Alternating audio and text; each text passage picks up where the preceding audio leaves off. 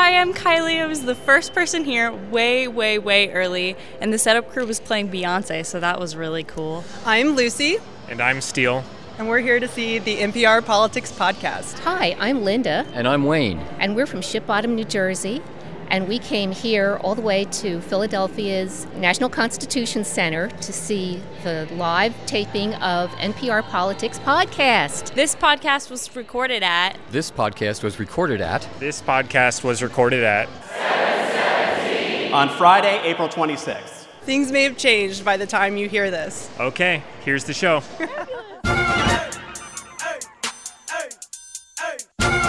Hey there, it's the NPR Politics Podcast, live from Philadelphia.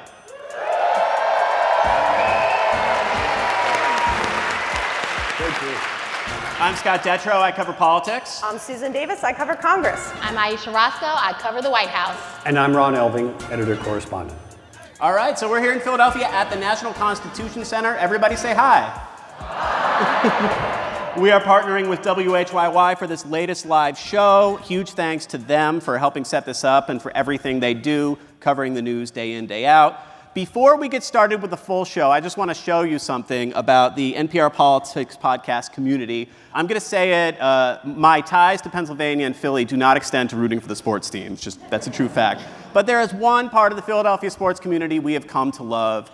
Over the course of the summer and fall and winter, we had John McCain dying, then we went right into the Brett Kavanaugh hearings, then we went right into the election, and then we went right into a government shutdown, and Kelsey Snell and I, who were covering Congress, had no moments of free time, and we were losing our minds, and we resorted to, once Gritty came on the scene, and in that initial wave, you remember that initial wave of Gritty excitement, we just would text pictures of Gritty back and forth to each other, gifs of Gritty falling on the ice, and we talked about it on the podcast one day, and I got a note from Brian Allen from Flyland Designs, who is the person who invented Gritty. And he ended up drawing for us our own... That's amazing. So this beautiful commissioned artwork of Gritty hangs on my desk at work, and I look at it all the time, even though I don't root for the Flyers. We can all agree on Gritty. Gritty's a great guy. All right. On to politics. Tonight we're going to be talking all about 2020. We're going to talk about this growing 20-person Democratic field in a bit. First, we are going to start with the general election and how President Trump is approaching the 2020 election. And Ron, let's just start out with this. We're in one of the most important voter blocks of one of the most important states in the 2020 landscape. How important is Pennsylvania? One of the most important, Scott. I think while it's a mistake to say that any state is the ball game, Pennsylvania comes as close to being the ball game for the Democrats as any state. It is almost impossible to imagine the Democratic Party taking back the White House without taking back Pennsylvania. All roads come through Pennsylvania at this point. These are the essential electoral college votes that need to be restored for the Democrats to win by restoring the blue wall. Now, you've all heard that expression many times, but there were states that were voting very consistently for the Democratic Party in presidential elections, not only when they won, but even when they lost, such as to George W. Bush. And Pennsylvania was among them. And critical to that group was Pennsylvania and Michigan and Wisconsin. And by a grand total of about 80,000 votes or a little less, all three of those states did not vote Democratic in 2016. And without reversing that particular result, starting first with the biggest, Pennsylvania, sixth largest state, this would not be possible for the Democrats to do. So that's really why Pennsylvania comes so close to being the ballgame. What is the Trump campaign thinking about as they try to recreate their 2016 success? Well, they feel like it worked for them to start, right? Like they feel like what they did before worked. And so they want to do that now. And now the difference between in 2020 versus 2016 is that Trump's campaign was really kind of on a shoestring, right? Like it was kind of pulled together.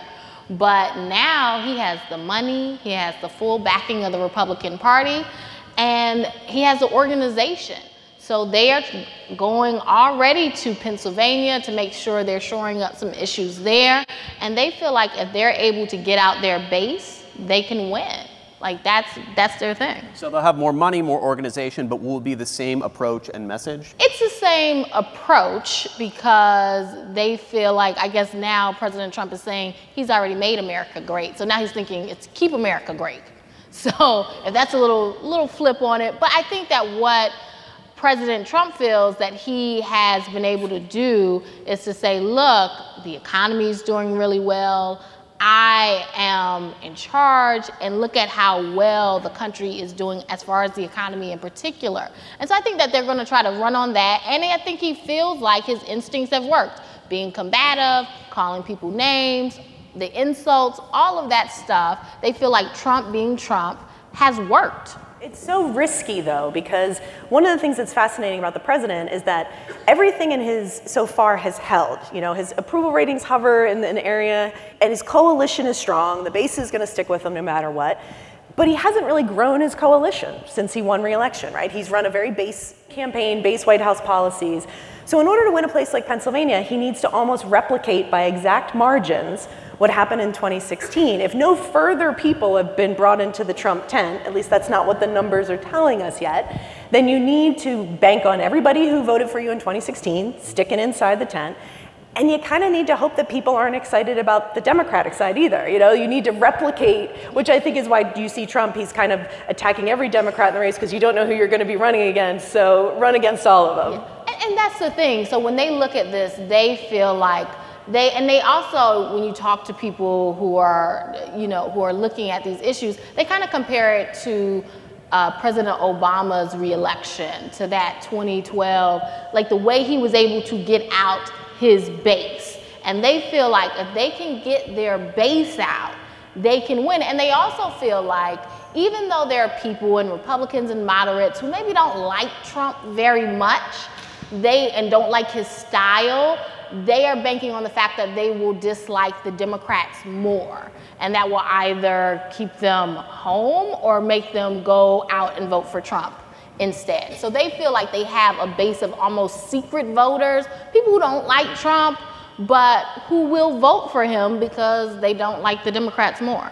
One of the things we've seen already is that Republicans are going to talk about the eventual Democratic nominee, whether it's Bernie Sanders, who is a Democratic socialist, or whether it's anyone else. They're going to say this is a party of socialism. They are veering into socialist territory. Has this tactic worked before? And how many campaigns have Republicans tried to take this approach with the Democratic Party? Countless. I mean, I went to high school in Kansas, and the Republican Party has been fairly successful in Kansas, Scott. They have dominated statewide elections. Now, they just happen to have elected a Democratic governor in this last 2018 midterm, but they have dominated the congressional and Senate elections there since the peak of the New Deal. As soon as the New Deal began to end, it first began to end in Kansas.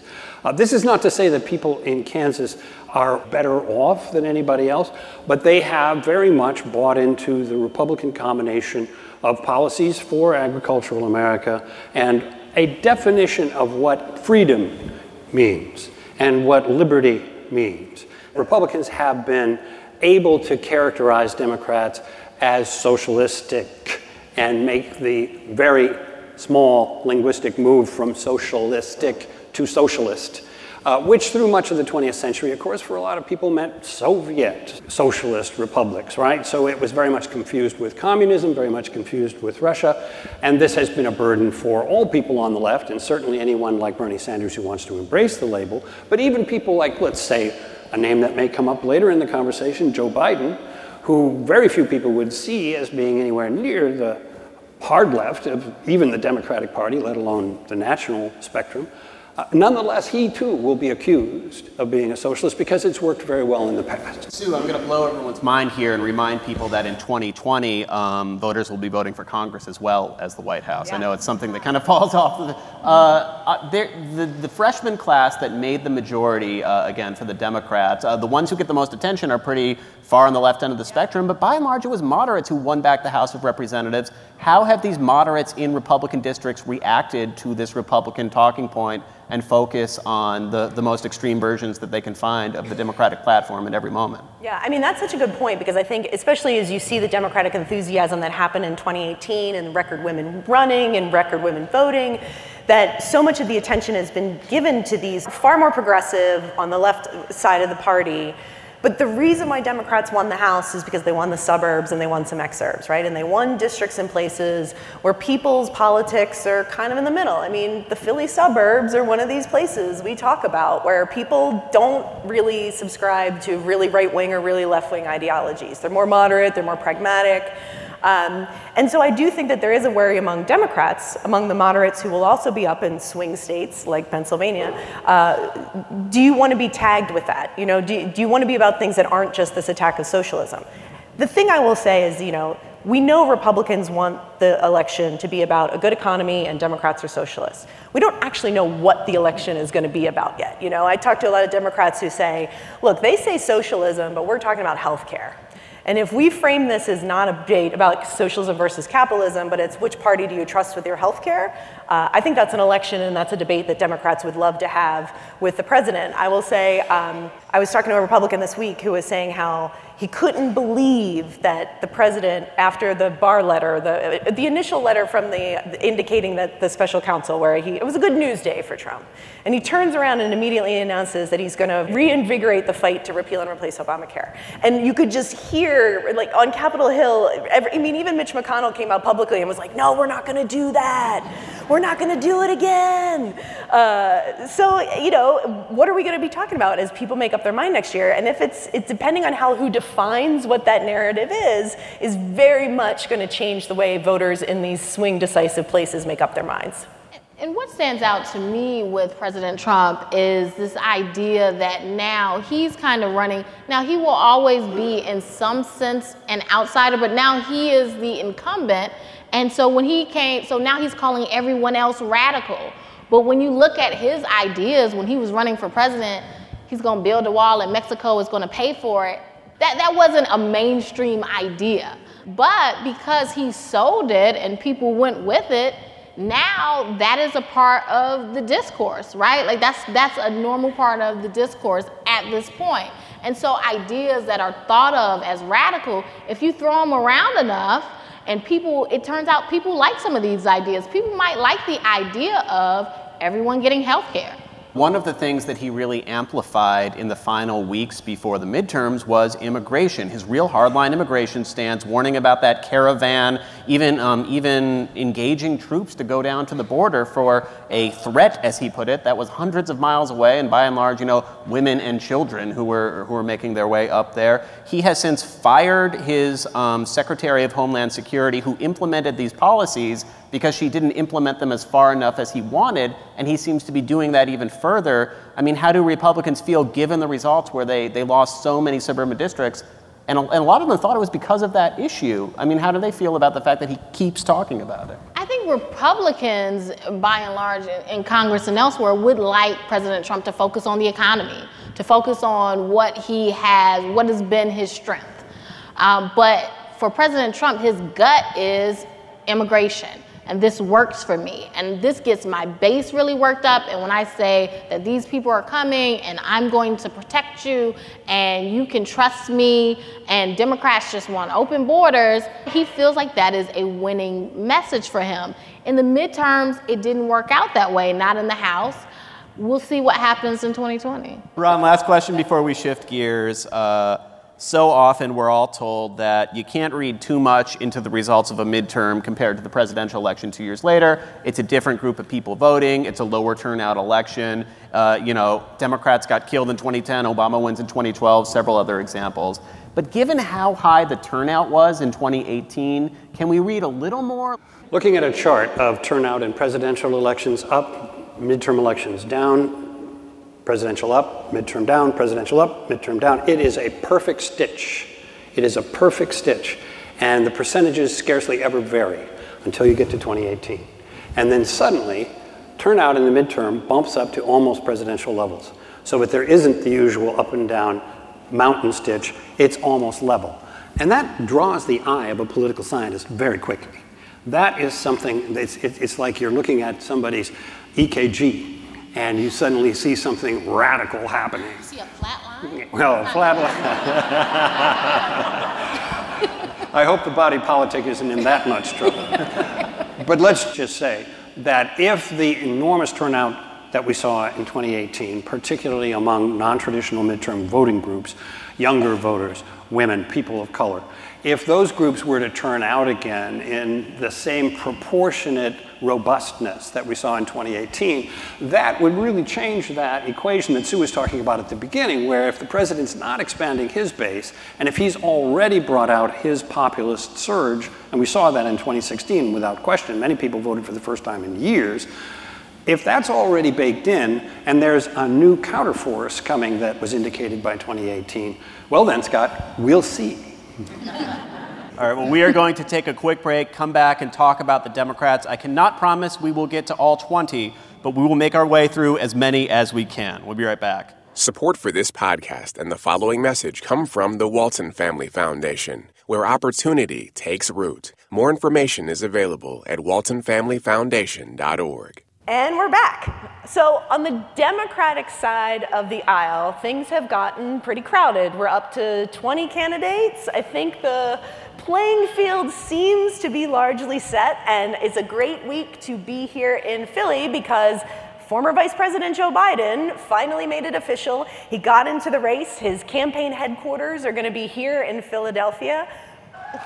Oh, yeah, give Philly a round of applause. Ron, Joe Biden has been an active member of the Democratic Party for a very long time. Where is Joe Biden in the Democratic Party of 2019-2020? I first have to say that when Joe Biden was first running for president, Pete Buttigieg was 7 years old. Now that's either a great advantage or it's a great disadvantage, or perhaps it's both, because Joe Biden really does embody in many ways the dilemmas of the Democratic Party. If you look at the Democratic Party's actual voting base, it includes a great number of people who are living in metropolitan areas and are people who have a college education or more than a college education and that are high income. But that's not the base of the Democratic Party. The base of the Democratic Party is also not among people of color, although their voting percentages are far better for Democrats. The base of the Democratic Party remains, even today, surprisingly enough, white working class people, people who don't have a college education, but have been voting Democratic primarily because of the inheritance of that habit from their forebears. Now, that used to be very true in the South. It's not anymore. But it's still true in many of the metropolitan areas of the rest of the country, the Midwest, especially the West, and still increasingly now in the Northeast, in New England, which has become a real stronghold of the Democratic Party, largely because they are still getting the votes of white working class people. Joe Biden has that in his quiver. That's one of the things that Joe Biden can do. He has always been seen as a son of the white working class. He's talked about it a lot, born and raised in Scranton. Wants to have a strong identification with Pennsylvania. So in a lot of ways, Joe Biden's strengths are just the strengths the Democrats need. At the other hand, he is almost the oldest white man in that field. And it really is time for the Democratic Party to ask, how many more times do we nominate one or two white guys in every single presidential ticket?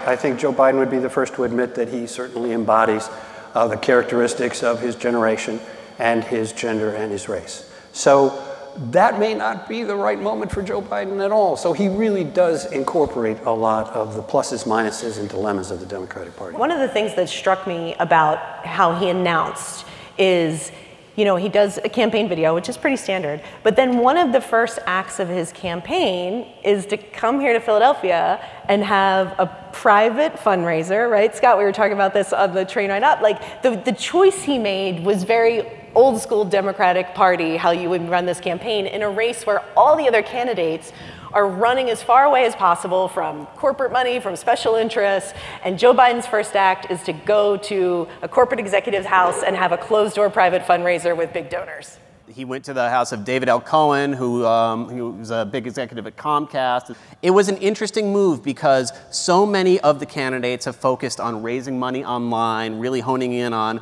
I'm raising $50 at a time, $100 at a time, $27 at a time for certain people. And Joe Biden, the very first thing he does, the very first remarks come, David L. Cohen gathers all these big officials, all these rich people to get a scene of what the fundraiser there would be like. Think of the big fundraiser scene in The Dark Knight where Bruce Wayne has a fundraiser and he says, when I hold you a fundraiser, you don't need to raise any more money. Not to say that David Cohen is a superhero, but in terms of his political powers in Pennsylvania sometimes.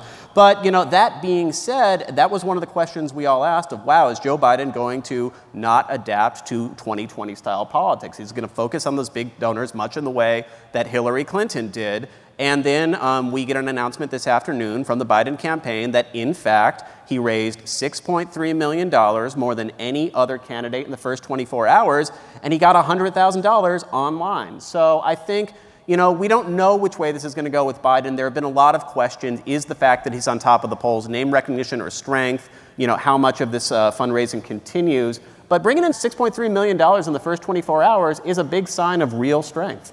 We also talk a lot about Trump hitting at all the Democratic candidates, but I thought Biden was really interesting in his rollout because he chose his message to go at the president directly, which is not something that the other Democrats in the race have done, right?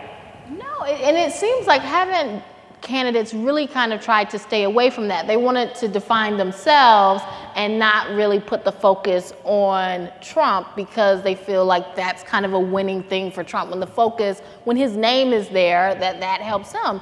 But Biden decided, no, I'm going to take the fight to Trump directly. I'm going to call him out. I'm going to say he is this unique force, and that is why you should elect me at 77 to come up against him because this is a unique time.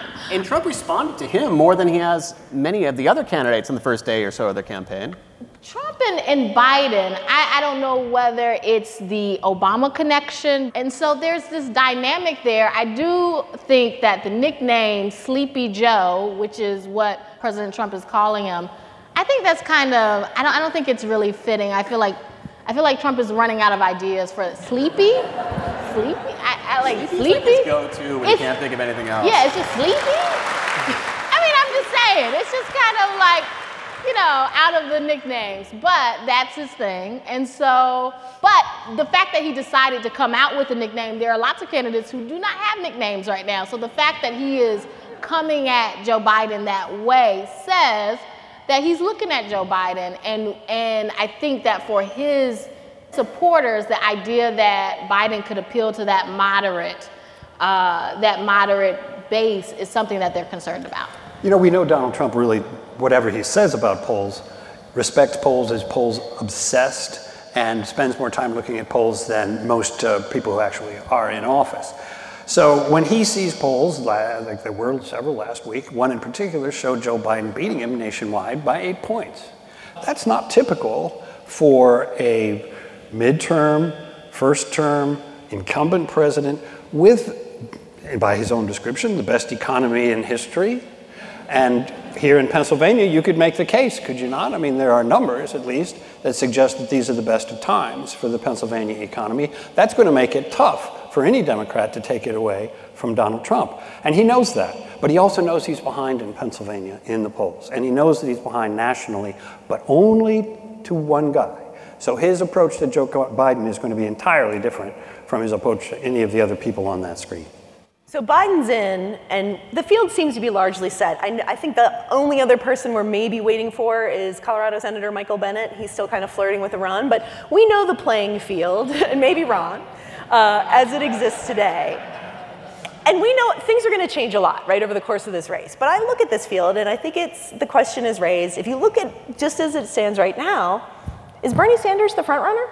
There's a really strong argument to make the case that he is. First of all, he is also atop the polls along with Biden, even as a lot of people who supported Bernie Sanders have gone, flirted with other candidates as well. Even as that happens and the field grows, he's still up there.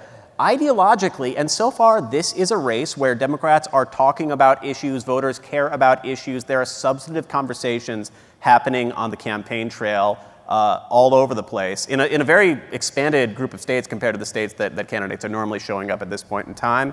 The ideological turf that this campaign is being fought on is Bernie Sanders' ideological turf.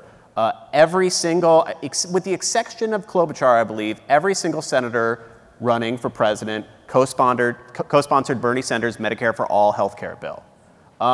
When Bernie Sanders rolled out the latest version of his $15 minimum wage bill, House Speaker Nancy Pelosi and Senate Minority Leader Chuck Schumer were standing there with him at the press conference. These were two big picture ideas that even when Hillary Clinton agreed with the general goal of them, that was the policy divide. She said, going for $15 right away is unrealistic. We need to scale there and make sure we can pass things. Same thing with fixing Obamacare. Now the party has come to Bernie Sanders' turf. The question, and this is something that Bernie Sanders' campaign admits when you talk to them, is they feel like they need to still sell the idea that he is the general election candidate, that he can go toe-to-toe with Donald Trump, win over swing voters, and win those states the Democrats need to win back. And that's why Bernie Sanders, either last week or 2 weeks ago, one of the problems covering campaigns all the time is that the idea of time is fluid, it's hard to tell. But I think 2 weeks ago, within the last month for sure, I know that, Bernie Sanders did a swing where he was in Pennsylvania, he was in Michigan, he was in Wisconsin, and the argument was, I am the candidate who is electable, and my populist message can win these voters back. The thing that has surprised me the most about the Democratic field so far, especially coming out of 2018, where we talk so much about women enthusiasm, women candidates, women energy, I've just been really surprised by the fact that the women in the race, very strong candidates, just seem to be hovering in this like second tier, top of the second tier in the polls. And specifically Kamala Harris, the senator from California, Elizabeth Warren, the senator from Massachusetts, I just would have thought coming out of the energy of 18 that they'd be performing better, especially when we say that voters maybe want not a white guy, maybe they want someone younger. We know that women do well, women voters want to show up. And I don't know if I can explain it, but I think it speaks to this fact that like things are really unpredictable and we don't really know exactly where the Democratic primary electorate is. Some effect, too, from there being 4 or 5 women running who are all in some sense or another viable and imaginable nominees or people who could be on the ticket as vice presidential candidates, all of which is important and is a step in the right direction for equal representation between the genders, but perhaps does not focus on one individual candidate the way, say, for example, a similar kind of energy focused on Barack Obama in 2008. He was clearly the one who was going to be able to break through in terms of race, and everyone who wanted to get behind that message had one candidate to go with. This is a little different situation, and all of them have, in some measure, equal degrees of claim and equal degrees of let's say, restraint in terms of their general appeal to the nationwide audience. Scott, you were just in Texas. I don't remember, what was the name of the forum you were at? It was called She the People, and it was focused on, it was organized by, and the focus was on speaking to women of color. Because, Ron, you talked about where the base of the party is. The fact is, especially in the last few elections, I think the real spirit in the party, the energy of the party, is with minority voters, and especially the realization that elections are won by the Democratic Party. Look at the special election for Alabama Senate in particular. Yeah. African-American voters, particularly African-American women, showing up, being enthusiastic, being the most consistent block of voters over and over again for the party. So they put on this candidate forum that was really interesting. All the candidates were asked a lot of wide-ranging, tough policy questions, and also the basic question of, with so many people running, why should a woman of color vote for you? And there was like a palpable frustration at this field that is being dominated by the white men in the race. And when Beto O'Rourke was asked, why should they vote for you, there was, felt very long to me, somebody timed it at 15-second pause, where he said, and there was like an awkward laugh, and then the moderator said, we'll wait. And the answer was, he said, it's not something I expect, I feel like I need to earn it. And most of the candidates came back to saying, trust my track record, look at how I've run.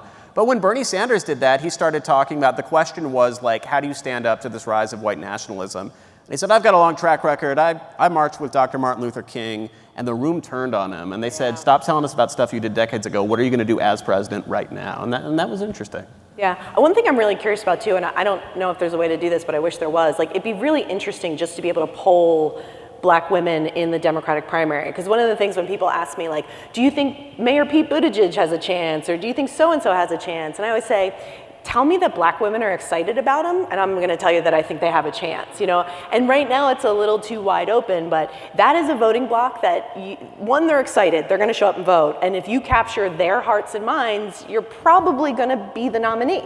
And you don't see right now from talking to black women, like we're a clear standout at this point. So you don't see. But it's part of this idea of electability when you look at this field and somehow it is kind of 3 white men who have risen to the top.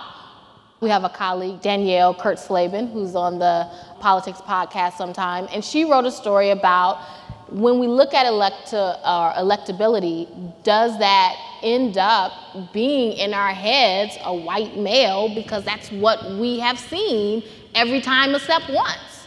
And so when people start talking about, I like this person, but I like this candidate, but I think I'm going to vote for this candidate because I think he's more electable, are they really kind of counting out a black woman? Are they counting out other people because they feel like that can't work, or a woman in general, because I think it has to be this one type of person that could win. And Elizabeth Warren was the last speaker at this forum, and that was the very last question, basically, like, what is going on here? Are we afraid to, are we concerned about this?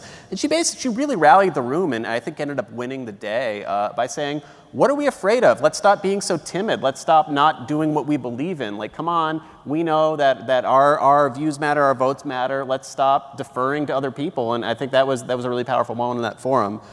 I think when we talk about the ticket, where you talk to Democrats or voters and they're not sure who the nominee is, but everyone is certain there will be a woman on the ticket, right? Everyone says there's no way that it'll be a male-only ticket. We just don't know which woman. All right, so we are going to move on to the final part of the show, the way we end shows every week with Can't Let It Go. You guys ready for that?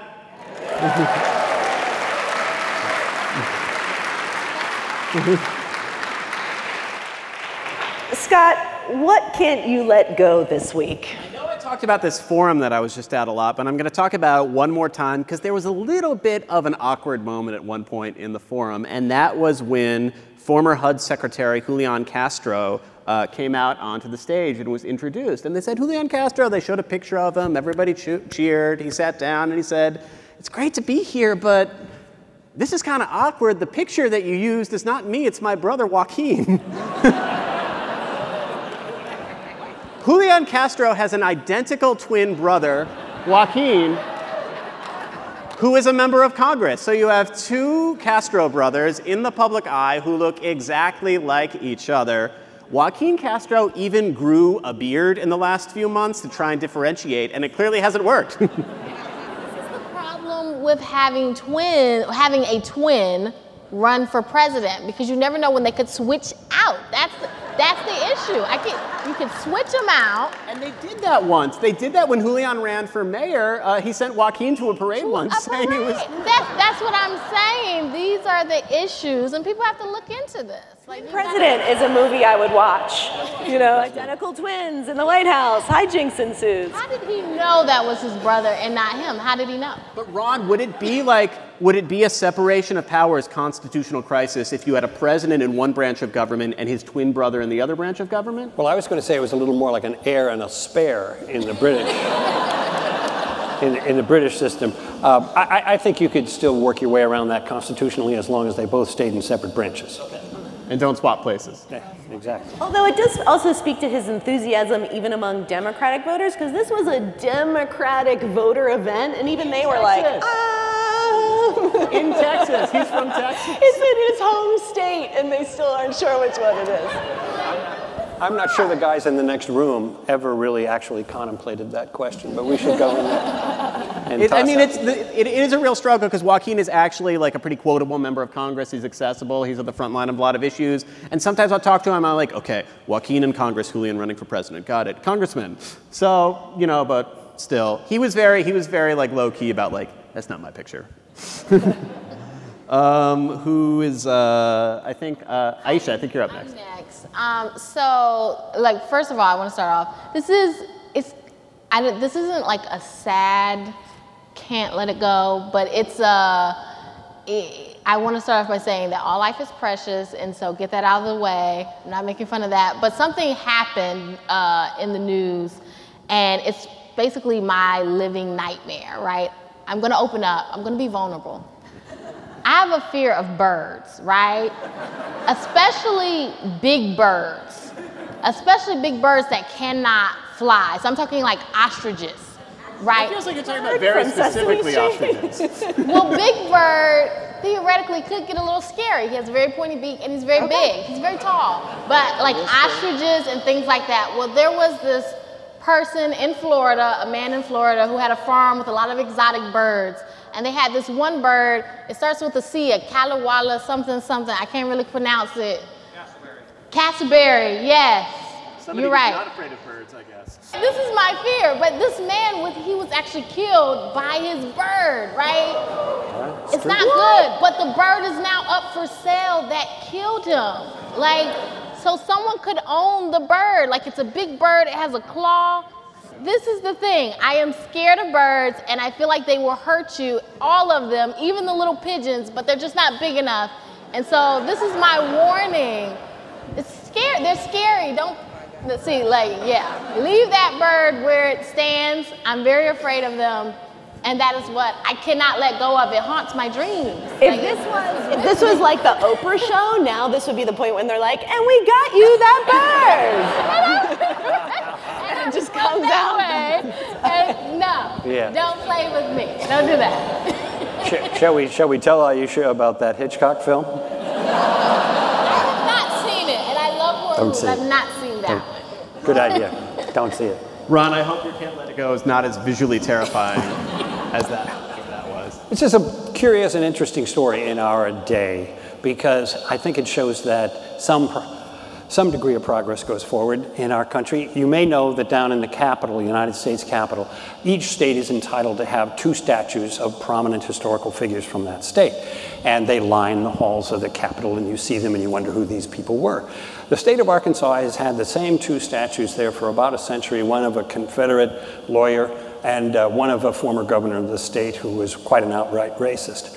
Just this past week, Asa Hutchinson, the Republican governor there in Arkansas, or excuse me, I guess it was earlier in the month, signed into law a bill whereby they're going to remove those 2 statues, and they're going to erect instead 2 statues to 2 other Arkansans who are perhaps not as famous in one case.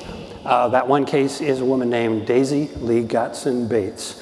Some of you may know this story. She was the person who organized the Little Rock Nine and helped them integrate Central High School in the 1950s. Extraordinary story.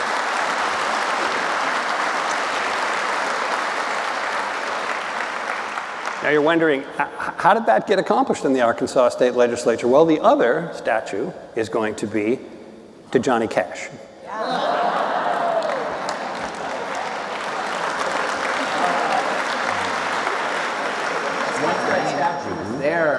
I'm worried for the jobs of Sue and myself covering Congress because our colleague Don Gagne, who's obsessed with Johnny Cash more than anyone else in America, is going to come barreling in, taking over that job for us to see the statue every day. I love this story too, Ron, because I think when you see like a headline where you're like, Arkansas has plans for Confederate statues, and you're like, oh no, what's this going to be?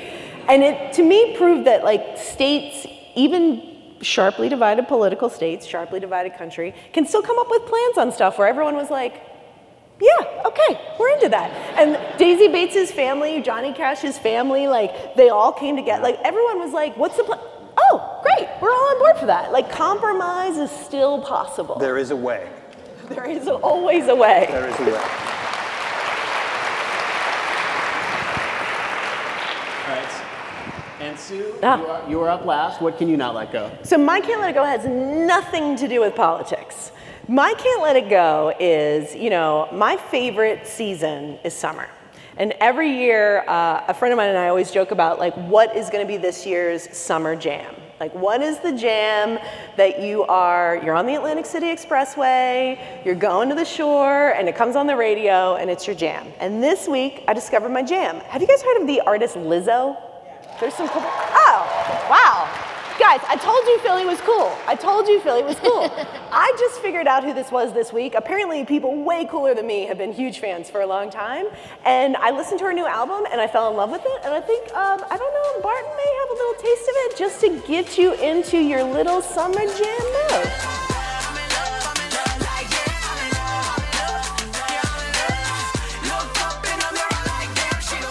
That is the show for tonight. Thank you. We love coming here. And thank you to our partner, WHYY. You can support this podcast by supporting them. Donate to your local public radio station. We could not have done this event without Allie Prescott, Jessica Goldstein, and the entire NPR Events team. Visuals that you saw behind us tonight were done by Renee Clark and Mina Tavakoli. This show and the podcast are produced by Barton Girdwood and Barbara Sprunt. The lobby was designed by Brandon Carter. Our editors are Beth Donovan, Mathani Maturi, and Shirley Henry. And most of all, to all of you in the audience tonight and to everyone listening, thank you for listening to the podcast.